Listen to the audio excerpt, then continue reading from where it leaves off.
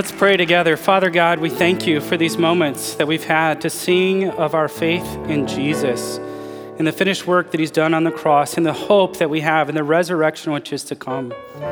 Lord, in his soon return.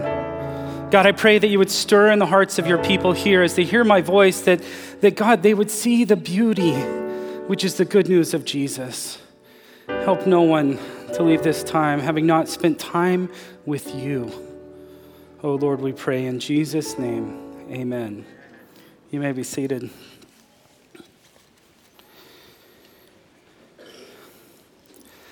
My name is Jonas. I'm one of the pastors here, and I'm delighted that I get to wrap up our 5-part series called The Big Picture, a look at God's big, grand story through the scriptures. And speaking of the scriptures, if you don't have a copy with you, I would love for you to have one, because today we're going to spend a lot of time in the book of Acts, and I want you to follow along. And if you do that on your electronic device, it's great, but if you want a paper copy, please just raise your hand as they're coming down the aisle, and I'll be sure to give you page numbers and help you find your way around.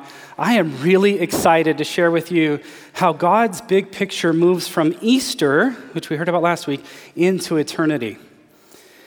Now on Tuesday for me was very normal. It had a little more stress than normal, but it was our first day back at our Good News Club at the elementary school across the street. And I had done my preparation work, but when I got to club and I started to open up my bag, I discovered that I didn't have any of my teaching notes. And I started to panic. And God has been very kind to me to give me other adult helpers like Joe and Allison and Melody. And Melody happened to have her notes. And those notes were helpful, but it wasn't my notes. And so I started out my first day back at Good News Club quite anxious, and with a room of a small group of very energetic, inquisitive children that wanted to learn and that hadn't been to Good News Club in a while. So we were having to relearn all of our routines. And it was really fun for me because I was on the spot and I had to do my very best with what I could remember.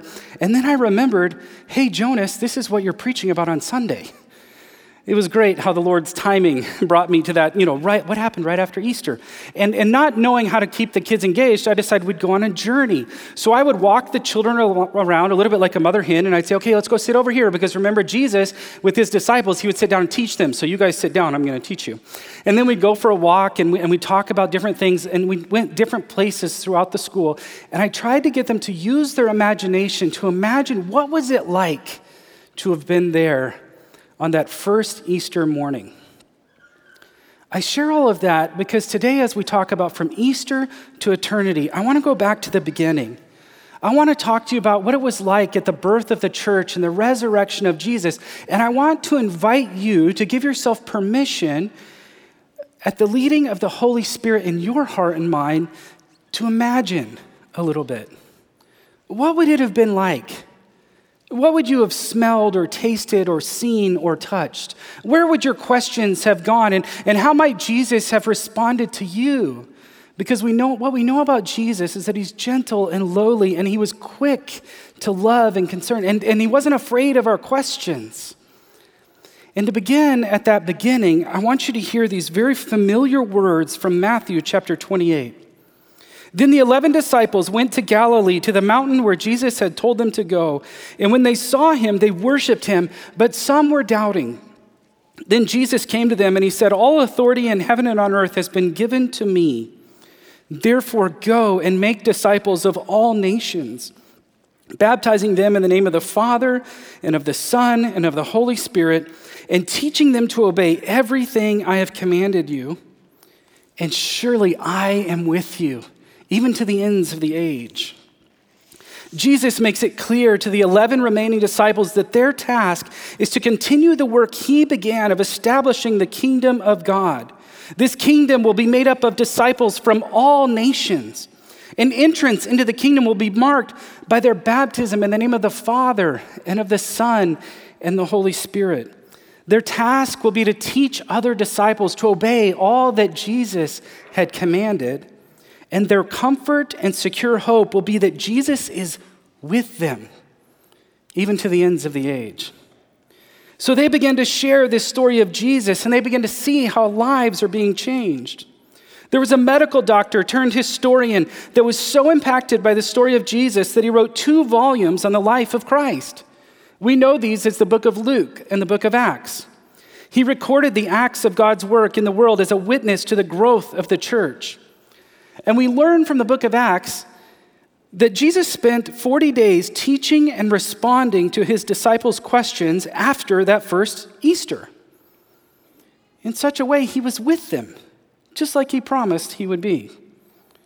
Listen in on the conversation in Acts chapter 1.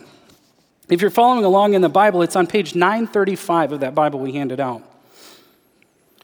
Then the disciples gathered around Jesus and they asked him, "Lord, is this the time you're going to restore the kingdom to Israel?" And he said to them, "It's not for you to know the times or the dates the Father has set by his own authority, but you will receive power when the Holy Spirit comes on you, and you will be my witnesses in Jerusalem and in all of Judea and Samaria and to the very ends of the earth." Jesus was quite patient with his disciples' questions about dates and times and political realities. And he reminded them that this was the business of the Father.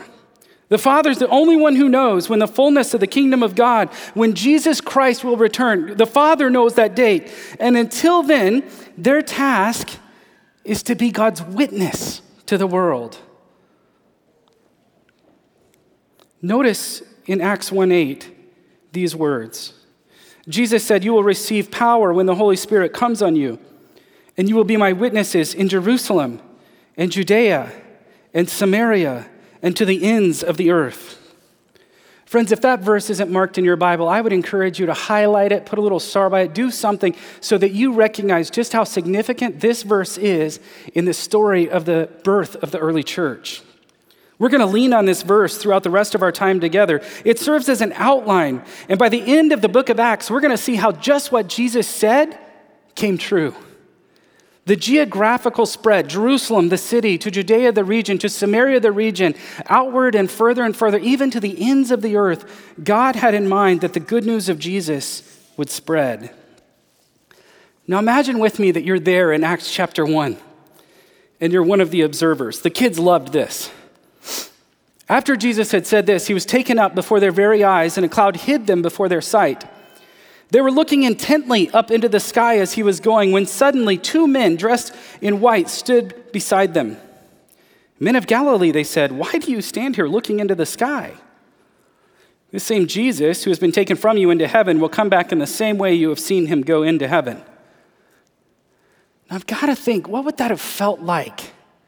I wonder if it wasn't a little bit like Moses at the burning bush, like, what is this? And then confusing thoughts, but thoughts coming to mind of like, but remember the angels that stood by the tomb when it was empty? Remember how Jesus said he was going to die and then he would be raised again? He did that. Remember how Jesus said he's going to go away and prepare a house for you? And if it weren't so, he wouldn't say it, that he's going to go away, but then he's going to come back. And now we're living in this. And I love how raw and human the text of the scriptures are. I mean, just think about it. Your necks are tilted up. You're looking and you see that Jesus, he was here, now he's gone, and you're standing there like this. And all of a sudden, 2 dudes in bright white clothes stand before you, like, "Hey guys, what are you looking for?" Remember what Jesus said. He said he's coming back. And he's going to come back just like he left in the clouds. And he's going to call his people out.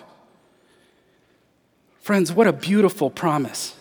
And the angels bear witness to this promise of Jesus in Acts chapter 2, or Acts chapter 1. But the story, it just keeps getting better. When the Holy Spirit did descend on the people of God, just as Jesus promised he would, well, the disciples began to speak in language they didn't know about the good work of Jesus. Look in Acts chapter 2. On the day when the Holy Spirit descended upon the church, we call that day Pentecost. When the day of Pentecost came, they were all together in one place. And suddenly a sound like the blowing of a violent wind came from heaven and filled the whole house where they were sitting. They saw what seemed to be tongues of fire that separated and came to rest on each of them. And all of them were filled with the Holy Spirit, and they began to speak in other tongues as the Spirit enabled them. Now there were staying in Jerusalem God-fearing Jews from every nation under heaven. And when they heard this sound, a crowd came together in bewilderment because each one heard their own language being spoken. Doesn't that sound like the Great Commission? God is drawing his people from every nation to join this new movement called the church. And some of the people, again, I love this about the Bible. It's raw because you see some of the people stand up and like, those guys are drunk. Listen to their babble. And others are like, no, it's my language. I understand. And Peter stands up and he begins to preach to the crowds about the reality of their sin and their need for a Savior. Listen to what happens at the end of his message in verse 37. When the people heard this, they were cut to their heart and said to Peter and the other apostles, "Brothers, what shall we do?"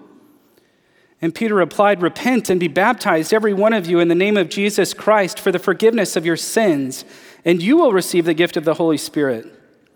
The promise is for you and your children and for all who are far off, for all whom the Lord our God will call." And with many words, he warned them and he pleaded with them, "Save yourselves from this corrupt generation."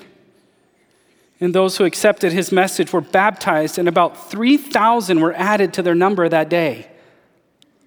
3,000 people came to Christ through a work of the Spirit in spreading the gospel in Acts.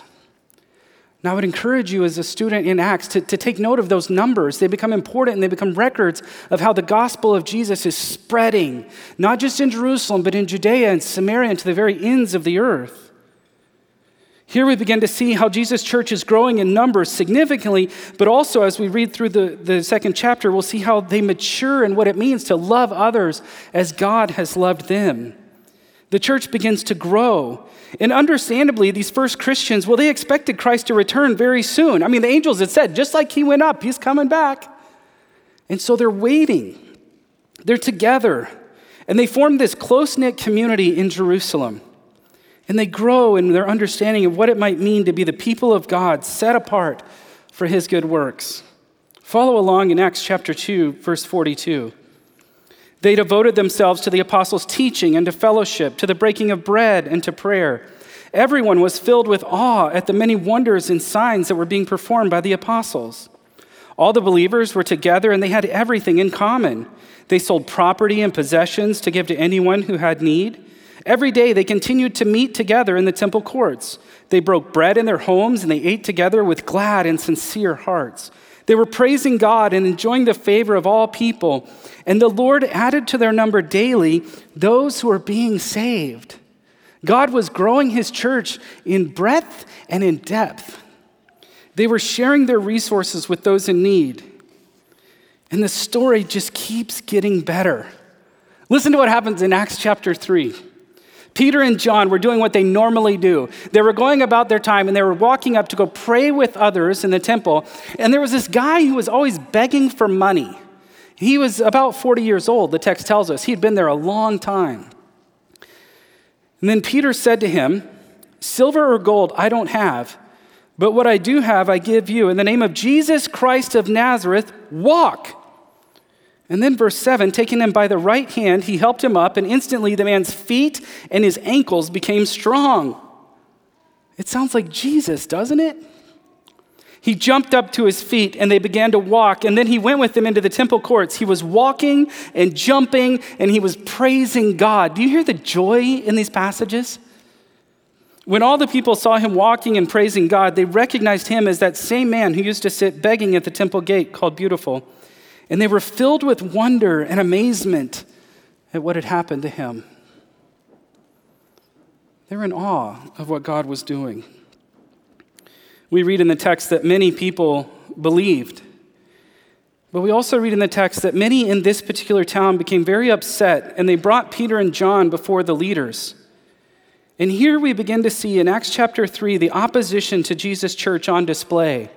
But instead of the church of Jesus Christ shrinking when it's opposed, when the church of Jesus Christ is opposed, the gospel becomes more beautiful when lived out and when spoken clearly, and the church grows.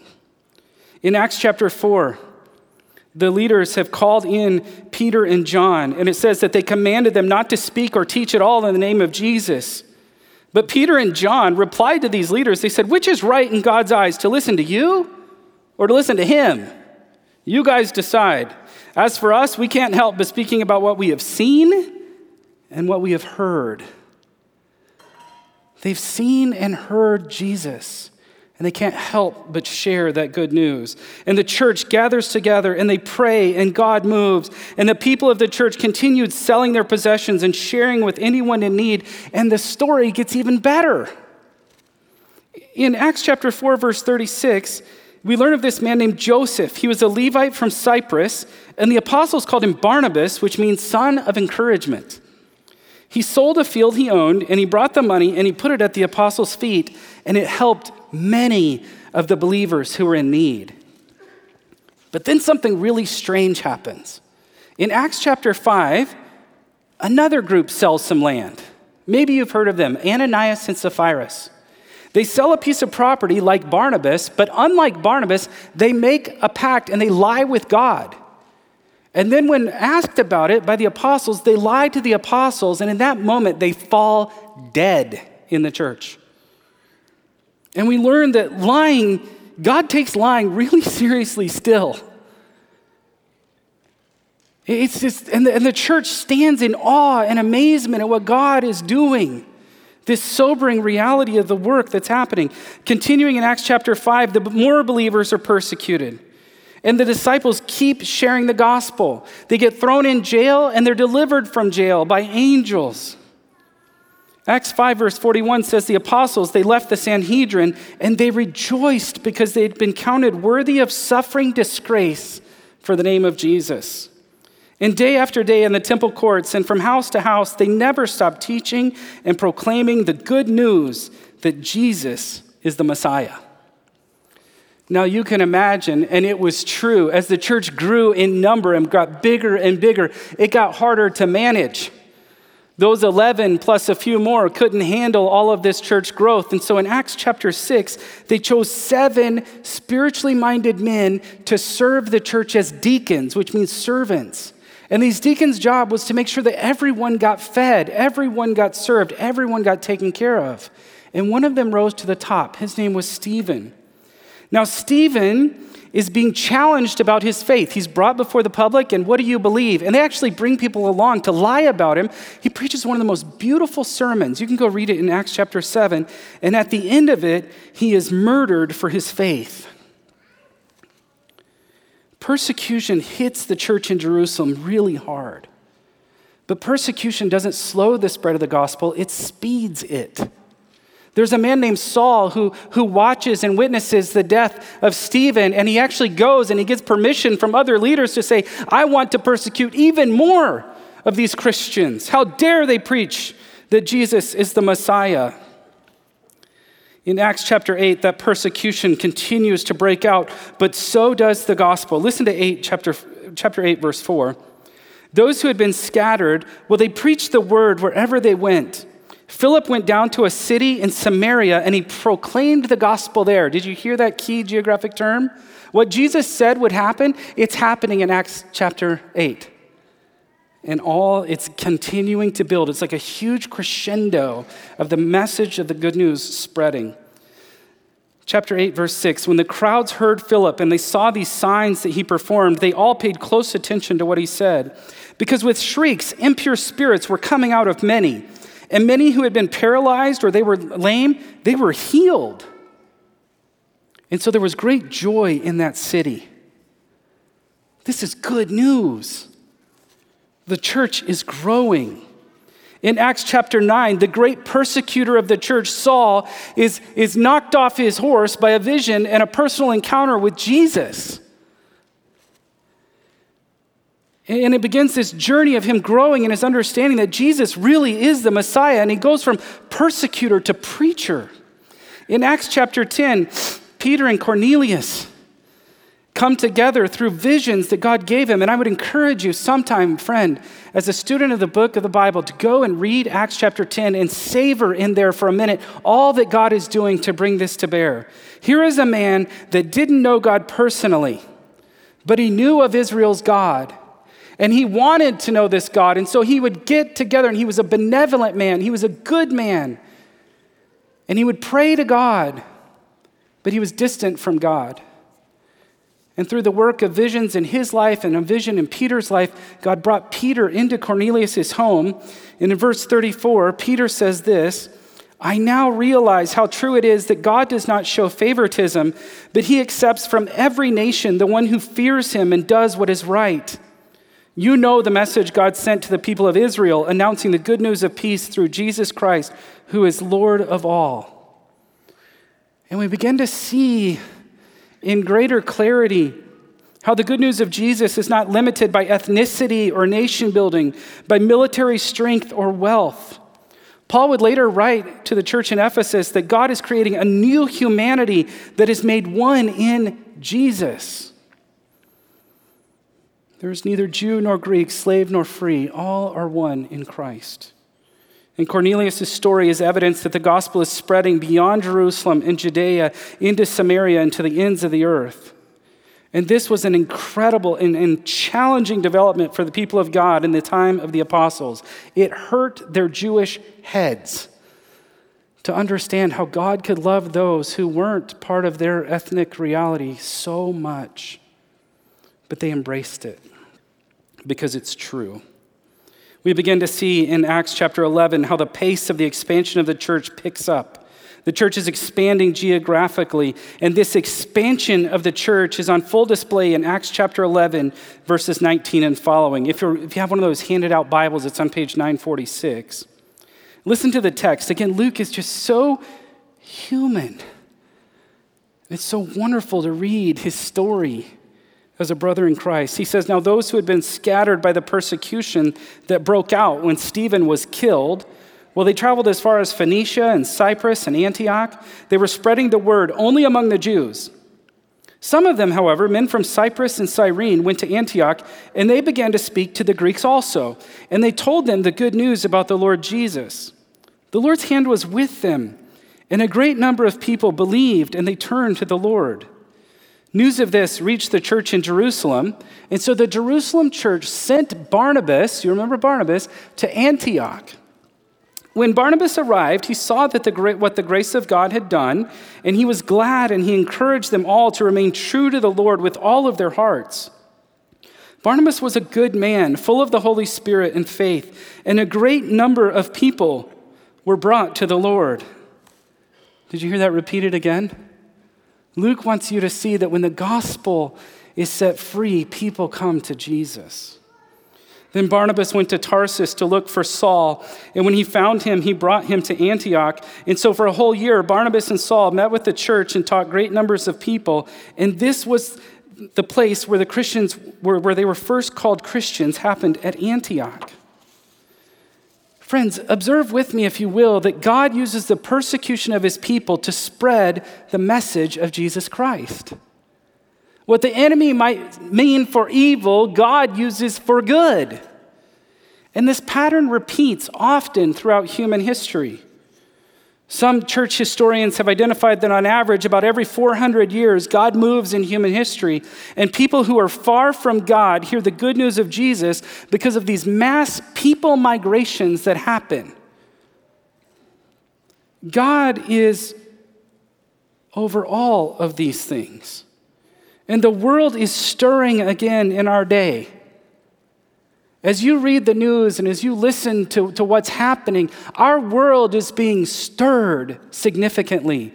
There are more migrations of people in our lifetime than ever in the history of the world. The numbers of people who are being shuffled and moved. Many of them know Jesus, and they bring their knowledge of Jesus here and other lands, and they're sharing the good news of how God is caring for them as exiles in a strange land. But many of them, brothers and sisters in Christ, do not know Jesus, and they're here. You don't have to look very far to find somebody from a different culture whose home base has never heard the good news of Jesus, or whose home has rejected the good news of Jesus, but who is open to hearing about the hope that you have in Christ. Friends, today is our day, and now is our time to share this good news. The world is at our door, and God desires for us to reach people who are far from God, who live right here in our neighborhood. We'll jump back in Acts chapter 12. You see how Peter is miraculously released from prison. And then you hear this story. It's kind of a side note that James, the brother of John, the son of Zebedee, one of those two who are known as the sons of thunder in John's gospel, well, he was martyred for his faith. And then you begin to see it gets popular for the leader to kill the Christians. But for every Christian they killed, more popped up. I love this statement at the end of Acts chapter 12. The word of God continued to spread, and it flourished. Beginning in Acts 13, you see how Paul takes a more prominent role in the story of the early church. And we see here the beginning of the first of his 3 missionary journeys. Now, I want to give you some tools to help you understand Acts so it kind of just makes sense from a big picture. The church is growing, it's spreading from Jerusalem, Judea, Samaria to the ends of the earth. God is using the persecution of his people to spread the good news. Wherever they went, they preached the good news of Jesus. Paul would go on 3 missionary journeys. This man who is so excited about persecuting Christians is reformed into a man now who can't wait to tell people who have never heard of Jesus that he is the Messiah, the one who has come to save God's people. Acts chapter 13 and 14, this first journey, Paul takes Barnabas. Actually, Barnabas takes Paul. If you look at the order, it's Barnabas and Paul, and then this guy named John Mark. We learned last week from Pastor Craig that this is the John Mark who wrote the Gospel of Mark. Not everything goes super well, but we see here that Paul and Barnabas and these guys have a plan of planting congregation in principal cities. And as people were converted, he would get them organized and establish suitable leadership, and then he was on to the next place. He was a man on a mission to reach people who had never heard of Jesus. In Acts chapter 15, there was this conference of the leaders of the church. The leaders were called together, and at this conference, they freed Gentile believers from the Jewish regulation of circumcision. They all agreed, you don't have to be circumcised to be a follower of Jesus. However, they had not decided whether Christians of Jewish background could eat with these Gentile converts. Peter took his stand with Paul in favor of this practice, which involved relaxing the Jewish food regulations. In fact, Peter set the example by eating with the Gentiles here in this scene. But we learn in Galatians that Peter was quite imperfect, and so was Barnabas. There were times when Paul had to confront Peter and Barnabas and say, over here you guys said that the Gentiles were welcome, but now you're acting like they don't belong. And through their confrontation and their disagreements, the theology of the church is being worked out, and it becomes beautiful. That Acts chapter 15, the gathering of the apostles, it helped them develop how the early church was going to work through significant disagreements to the glory of God. And this pattern of gathering for theological reflection and answering questions of the day, well, that's continued throughout the history of the church. Many of you grew up in traditions where you were learning creedal statements like the Apostles' Creed or the Nicene Creed. You can go back and you can see these 7 ecumenical gatherings of the church in the first 800 years of the church. The church would come together, its leaders, and they would, by the power of the Spirit of God, respond to the items of their day. It's a beautiful display of what God is doing. Well, his second missionary journey, after 3 years of mission to the Gentile world, he turned back to Antioch, and in Acts chapter 16, you see he goes towards Macedonia, towards modern-day Europe. So this way to this way, into places like Thessalonica, Berea, and Athens, that famous city, and that famous conversation he had. You might remember this. He's standing there, and he's trying to talk in the public square, and he sees this statue to an unknown God. And Paul says, there, I'll start there. Let me tell you about this unknown God who sent his son Jesus that you might know him. In Acts chapter 18, we read of Priscilla and Aquila, this wonderful couple in their leadership of the church in Corinth. Apollos shows up as a church leader in Ephesus, and we begin to see the names of more and more leaders being raised up in the church.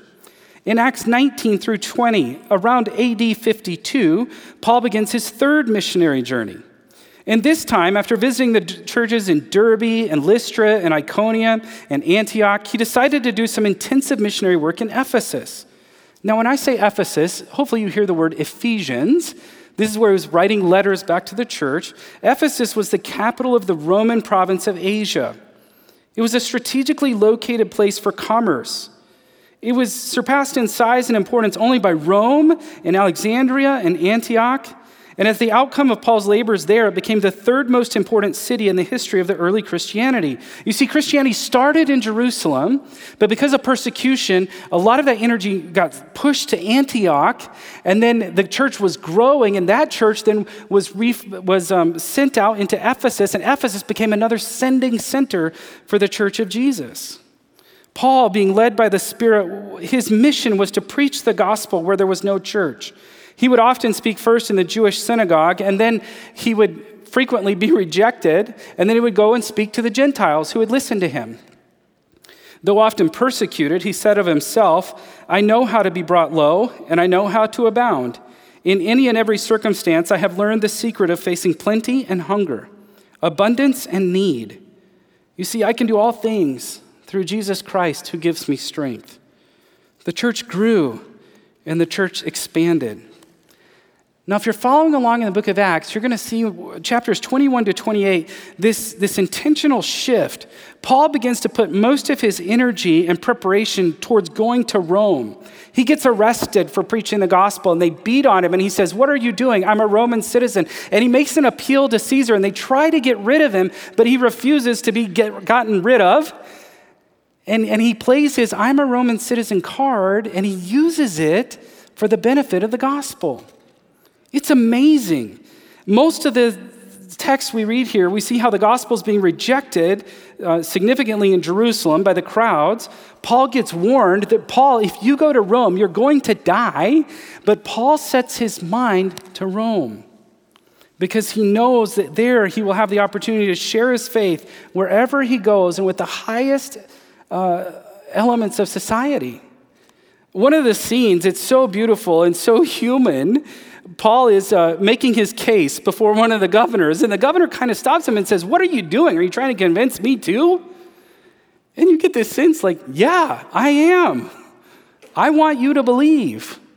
Paul was a man on a mission. He wanted people who didn't know Jesus to know Jesus.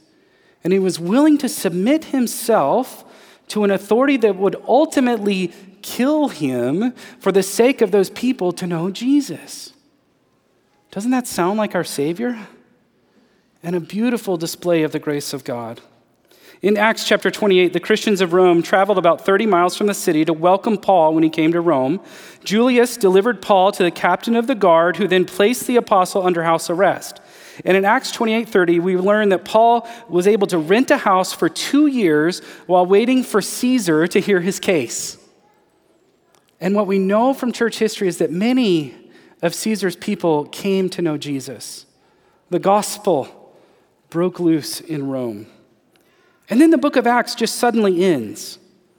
But Luke has provided a tremendous record of the movement of God from Easter to eternity as he described the movement of the gospel throughout the known world. What Jesus said in Acts 1:8, "You'll be my witnesses from Jerusalem, Judea, Samaria, and to the ends of the earth," absolutely happened. Jesus had promised that Peter that the gates of hell would not prevail against the expanding kingdom of God. And so it was. Peter would go on to remind his readers that you also are like living stones. You're being built up into a spiritual house. You're strangers and aliens in a foreign land. Jesus had promised earlier in the Gospels that when the Helper came, the Holy Spirit, he would bring to mind the teachings of Jesus, and that this Holy Spirit would give them the words to say, and this he did time and time and time again. The New Testament, as we have it today, is evidence of the work of the Holy Spirit in the church as the church was growing and expanding. And I want to encourage you to do something that I had not done very recently, but I hope it's helpful to you. If you have a Bible or you can find a list of all the New Testament books, I just want to give you a quick overview so that maybe those 27 books don't feel so intimidating, and maybe they could make a little more sense in your head how they all go together. Now, last week, we heard about the 4 Gospels. These were stories and accounts of Jesus from 4 different authors. And they each took time to tell about the person of Jesus and invite the reader to believe in what God has done for them through Jesus. Jesus, the son of David. Jesus, the son of man. Jesus, the son of Adam. And Jesus, the son of God. Written that you might believe. John writes. Well, if you're going through your index there, the next book in the list is the Acts of the Apostle. Again, it was written by Luke, and it gives an accounting of the history of the church. We just did 28 chapters in less than 28 minutes. Then you'll see there are 13 letters that are written from the hand of Paul. The same Paul in Acts chapter 1:8 who stands at the murder of Stephen and who goes before the authorities and says, let me get more of them, but who encounters Jesus and is radically transformed. The next book you're going to see there is the book of Romans. The next time you read the book of Romans, I would encourage you to read it as a missionary support letter. A long letter, but a missionary support letter. Some of us, we're sending a team out to Honduras, and some of us are on the team. We wrote those letters. I'm glad we didn't write the book of Romans to you. I don't think any of you would have written us back. But that's what it is. That was the heartbeat behind it. You guys who are in Rome, I want you to know these things are true. And because of that, let us be this kind of people. The letters of 1st and 2nd Corinthians. Friends, if you want to see the church as a mess, go read 1 Corinthians. We're still a mess, and there's still hope. Galatians, Ephesians, again, you can go down the list, and each of these letters are pastoral in nature. Paul is shepherding the church under the great shepherd who is Jesus. He's obeying what Jesus said, to go and make disciples of all nations, baptizing them in the name of the Father and the Son and the Holy Spirit, and he's teaching them to obey all that Jesus has commanded him. You see this heart for Paul. He's tender for those who don't know him. In Colossians, he says, I want you to know how greatly I'm striving for you, and especially for those of you who have not met me yet. I love you, he writes. He's a tremendous reconciler. The book of Philemon is all about a man whom Paul respects greatly in the church and who has owned a slave named Onesimus, and Onesimus runs away. And in his running away, he comes and he encounters the good news of Jesus Christ, and he becomes a brother. And so Paul puts his character on the line for Onesimus and says, Philemon, be reconciled to your brother in Christ. His passion is contagious in sharing the gospel, is striving for people who don't yet know Jesus to become to know Jesus as their Savior. Those 13 letters are all penned from Paul. And then you see another epistle or letter, the book of Hebrews. Hebrews is probably written around sometime in the 60s because it doesn't mention the fall of Jerusalem. And the point of the book of Hebrews was to help early followers of Jesus learn, how do we live when we're persecuted so tremendously? You see, a Jewish person who came to Christ, they lost everything. Their families would hold funerals for them, though they live. And the book of Hebrews was to teach them how to live here. And they learn in the book of Hebrews that Jesus is better than their religion. Jesus is better than what culture has to offer. Jesus is better than the government. Jesus is who we put our hope in. The next letter is that from James, one of Jesus' half-brothers. He was a significant leader in the church in Jerusalem. I forgot to tell you this, but he was the one who led that gathering in Acts chapter 15. He was like the principal leader of the church in Jerusalem, and when they all came together, it was James who kept them working together, and it was James who blessed Barnabas and Paul in this idea that, of course, the Gentiles are part of the people of God. 1st and 2nd Peter were written from Rome to the people of God experiencing, again, severe persecution. Peter emphasized that followers of Jesus are strangers and aliens in a foreign land. They're living in a spiritual exiles. They're citizens of heaven and they're citizens of earth. And like the people of the Old Testament who lived through exile by being faithful to God, so too should the disciples of Jesus remain faithful. The 3 letters of John, as you read them, you see this tender, aged pastor writing with just exuding love, like the best grandpa you could ever imagine.